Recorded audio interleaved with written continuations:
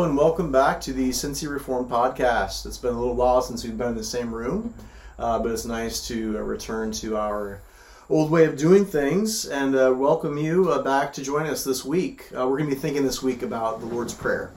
And we were talking about this, and while we might have touched on this in the past, it feels like this is something that is worth revisiting at least every year. But the Lord's Prayer is definitely a centerpiece within our particular congregation.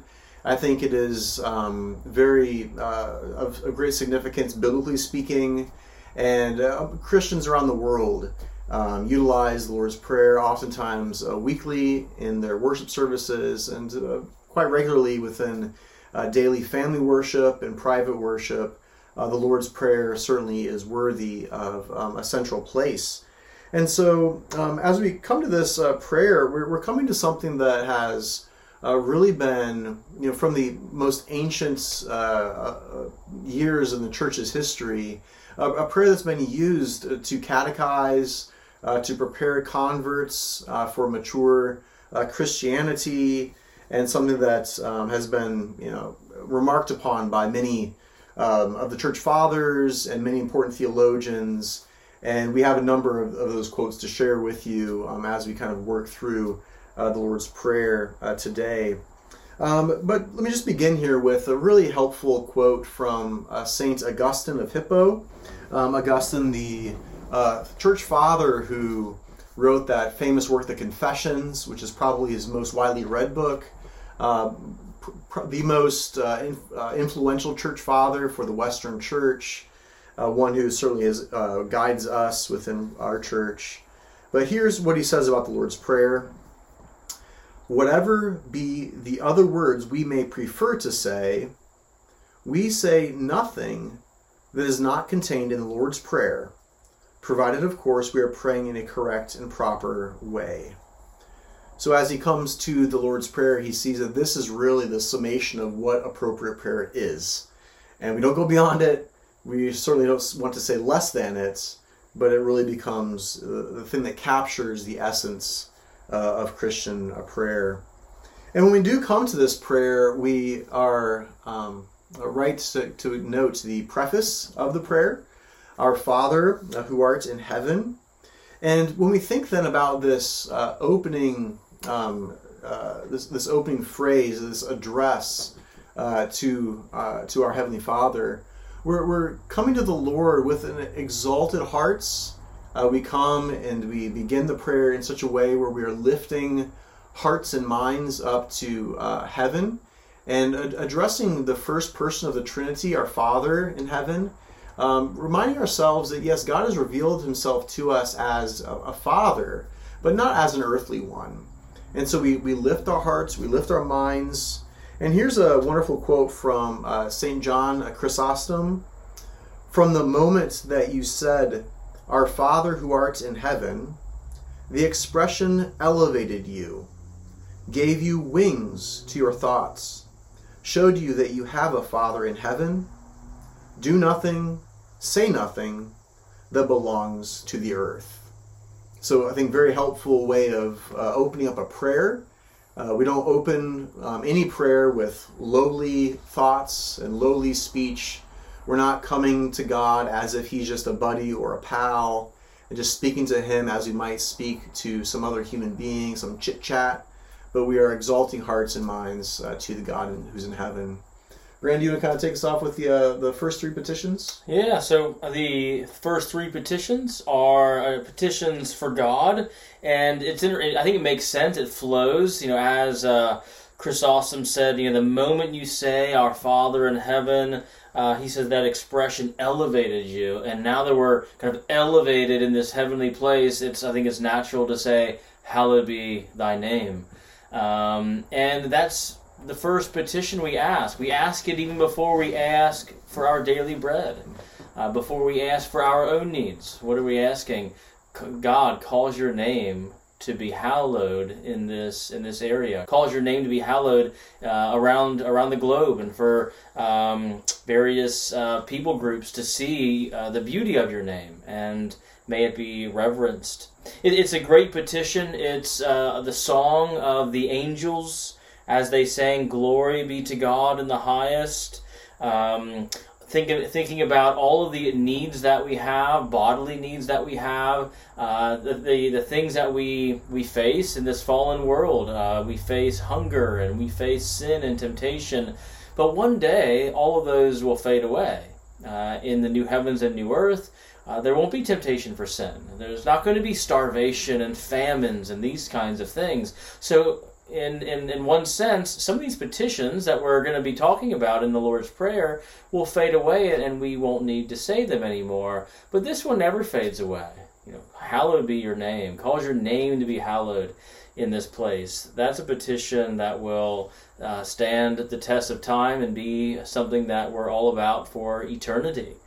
And after we say, "Hallowed be thy name," we then say, "Thy kingdom come."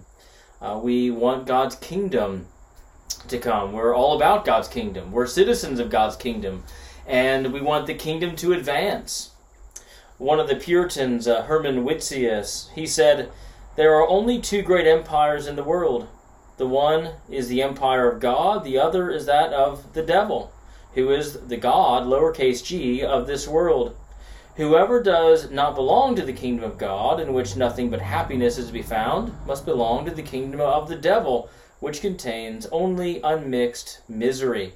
So we want God to advance his kingdom by saving sinners, by, as the church proclaims the gospel, as the Holy Spirit awakens lost sinners to see and behold Christ. We want to see the gospel advance. We want to see the mission of the church advance, so that God, via the Holy Spirit, working in conjunction with the Word, can advance his kingdom and his prerogatives around the world. So we want his name to be hallowed, we want his kingdom to come, and then the third petition that we pray for God, "Thy will be done." Again, Herman Whitsius said, "Let us return to the school of Jesus, where we are taught by this petition that, denying our own will, we are bound to acquiesce entirely to the decreeing will of God, both in prosperity and in adversity." And it is kind of a scary thing sometimes to pray, "Thy will be done," isn't it? I met a Christian one time. He said before he became a Christian, his parents would lead him in the Lord's Prayer, and he said he would say the prayer but stop with "Thy will be done," because he didn't want God's will to be done. He wanted his own will to be done, and he was aware that he wanted his own will to be done, and he wouldn't pray it. And then he talked about becoming a Christian and how freeing it was to say, yes, this is, you're in a sense, there's a sense of giving up some of your own autonomy, but you never had it to begin with. God's will be done, and we want that to happen because it is a perfect will. And even when we walk through the valley of the shadow of death at times, when we walk through painful circumstances at times, we know that he will use everything for our good, and he will bring the best good out of it. He is disciplining us for holiness. He is treating us as sons and daughters of the kingdom, and he loves us. And we're never going to be separated from his love. And so we want his will to manifest because his will is the perfect will. His plan is the perfect plan. His kingdom, the perfect kingdom. So as we're praying, thy will be done, and as we just prayed, thy kingdom come, and hallowed be thy name, we begin our time in prayer, just again focusing on God and wanting all of the prerogatives of God, the plans of God, to manifest, to increase, not only increase around the world, but increase in us as well, in our hearts. And then after we pray about God, we go on to praying for our own petitions, because God cares for us, right? That's right. That order is obviously pretty important, isn't it? I think that maybe this is the kind of thing where before we consider those petitions for ourselves, just to pause for a second and to just invite you to reflect upon your own prayers that you offer up daily. Maybe if you're a pastor of a church, thinking about how you're praying publicly and corporately. and recognizing that when Christ gives us the Lord's Prayer, he does spend the first half just celebrating God and celebrating God's kingdom, celebrating God's reign, and that kind of the ordering of putting that first, making that primary, is so important to then situate our own needs. Because if we just begin with our prayers, and I think a lot of times people only pray throughout the day when they have a quick need. They want to pray to God for their need, and that's fine. That's good. We recognize a need, and we want to come to the Lord just quickly. We're in a meeting, maybe we are asking God for grace as we're trying to successfully parent wild kids. I don't know whoever would do that. But need some patience, asking God for patience in the moment. And we might not have the time at that moment to go through the entire structure of a good, well-structured prayer. But the problem can be when all we do is quickly jump to our needs only, and we don't follow the structure that Brandon just unpacked for us, to begin with God's glory and then move into our good. But like Brandon said, God certainly wants us to come to him with our needs for our good. It's just we need to have our priorities and to certainly prioritize the glory, the kingdom, and the reign and the will of God. When we think about the petitions that Christ gives us, the three for ourselves, it moves from body, our physical needs, and then to the kind of forensic, you could say, the forgiveness, to then the kind of preservation of our life. And it moves in a very, I think, important manner from the temporal to then the spiritual and the twofold spiritual. So when we pray, give us this day our daily bread, a helpful comment from Gregory of Nyssa. When Jesus says bread, he includes all that is necessary for the body. So give us our daily bread means give us sufficient shelter from the elements. It means give us water for our thirst. Give us food for our hunger. Give us all that we need physically that we might then live for God's glory. I like to say to our congregation, Christ tells us, ask for our bread. We don't ask for our filet mignon, our daily steak. Now, God might give us our daily steak, and we give him thanks for that. But we do come for the sake of our needs. We come and ask him to meet us asking him humbly to care for our bodies. And then we move into, as I mentioned, the forensic, the forgiveness of sins. Forgive us our debts as we forgive our debtors. And the ancient father Tertullian wrote this: a debt in Scripture is an image of a wrongdoing, because wrongdoing always owes a debt to judgment and is avenged by it. And so as we come then to the Lord, and as we are requesting our physical needs be met, we then immediately go to those spiritual needs, and we begin with forgiveness, because we have offended God's law. We are debtors, especially to him. But when Christians come and ask God for the forgiveness of our sins, we as Christians also must be merciful toward others. Otherwise, we clearly don't know the mercy of God. And so these two things are then intertwined for us, that we might be directed not only to God's mercy, but to be mindful as well about our own readiness to extend mercy toward other people, and to not only want forgiveness for our own possession, but to be forgiving towards others as well. And so that movement is of course, very important, because then as we then move into the idea of being preserved within the Christian faith, of lead us not into temptation, but deliver us from evil, we're thinking about people who are Christians, forgiven by God, given our bodily needs, and then we're going out into the world, and we're going into a very dangerous place as those who've been joined to Christ and his cross, and we are then subject to attack by the evil one. And so we then need our God to give us preservation, to guide our steps, and to ensure that we're not then overcome by our many enemies, including the devil himself. Thomas Watson wrote this very helpfully: the meaning of this petition is that God would not allow us to be overcome by temptation, that we may not be given up to the power of temptation and be then drawn into sin, to be captured by it, and to be then subjected to it and ruled by that great enemy. So, Brandon, would you mind maybe just talking about the closing here? And there's a couple, textual manuscript things that go on, and some differences that the Protestants often have from the Roman Catholics. Would you mind commenting on that? Sure. Yeah, so the Protestants will we might typically end the Lord's Prayer with, "For thine is the kingdom and the power and the glory forever. Amen." And some of the older translations of the Bible will include that in Matthew's Gospel, as Jesus says, "Pray like this," and he goes through the Lord's Prayer, and then you might see, like in the old King James, "For thine is the kingdom and the power and the glory forever. Amen."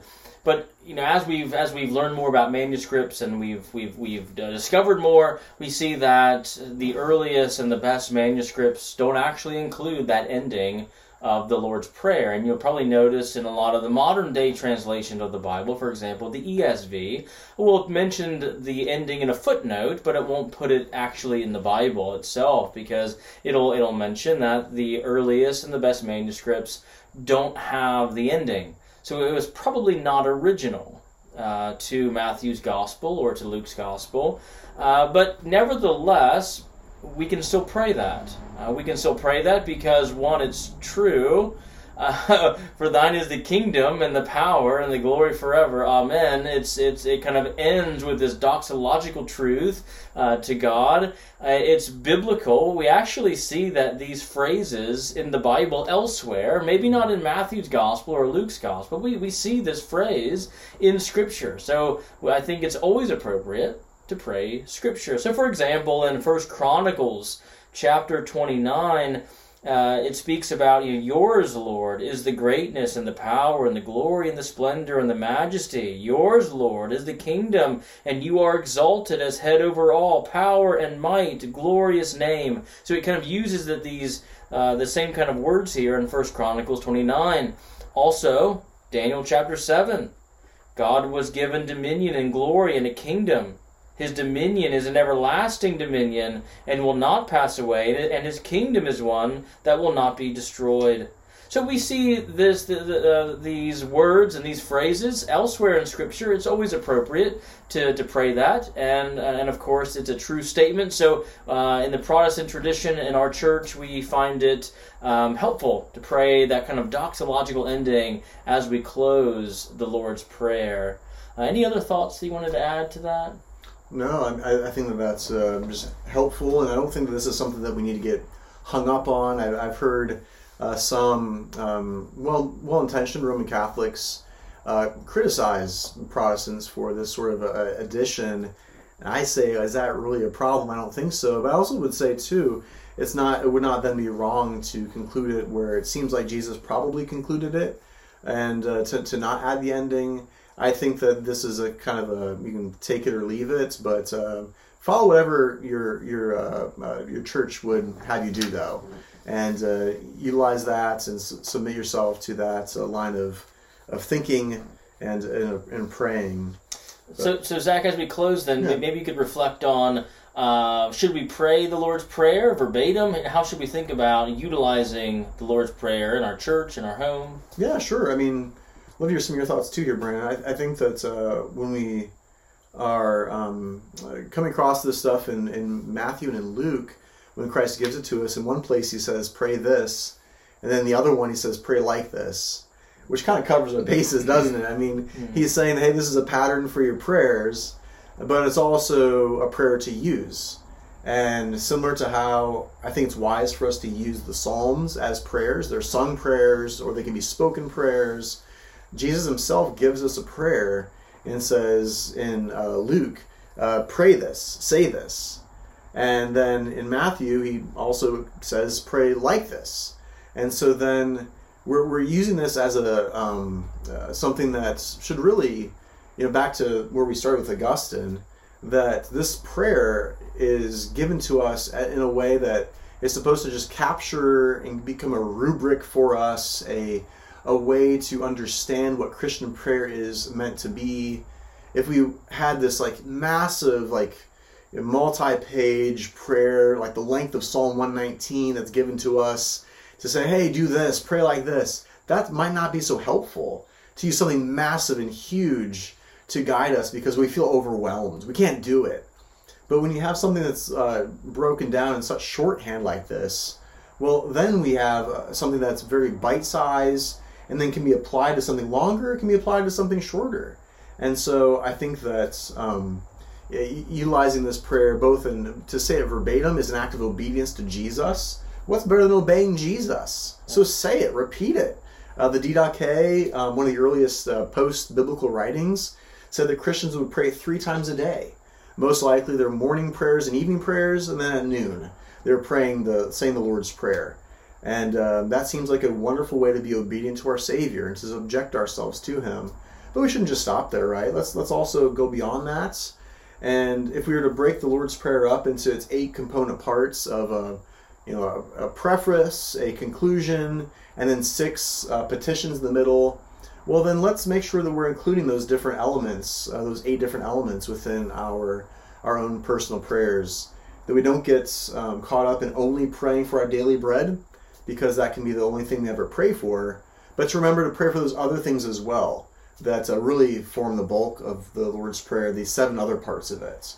Don't lose those petitions, of course, but don't stop there as well. Yeah. What are some of your thoughts? No, I think that's exactly right. I think, it's a helpful prayer to pray. It's certainly helpful to teach to your children and to kind of help them in their prayer life. I think it's a good prayer to start with. It kind of gives you kind of like a rubric, and then you can again feel free to launch out and just continue on in the prayer and pray other things. But as Augustine said, you're really praying one of those elements, aren't we? I mean, it's pretty exhaustive in terms of the categories that we see in the Lord's Prayer. So.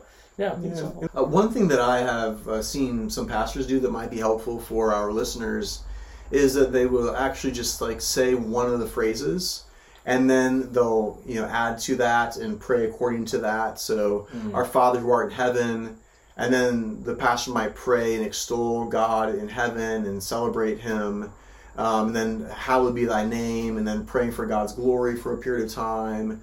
And so that could also be something that you could do as well, is to just proceed in that way of just repeating that line and then expounding upon that. Go to the next line, then expound upon that, and so forth. That might be a practical thing that could be done as well by our listeners. Right. Anything else? No. I hope that this was a helpful episode. I'm glad that we're back together again, able to see you via video, or you see us via video. You can check out our other podcast episodes at cincyreformed.org. And if you're in Cincinnati, come visit us at Westside Reformed Church. And you can visit our website, westsidereformed.org, and check out our sermons and other information about our church. And we'll see you next week.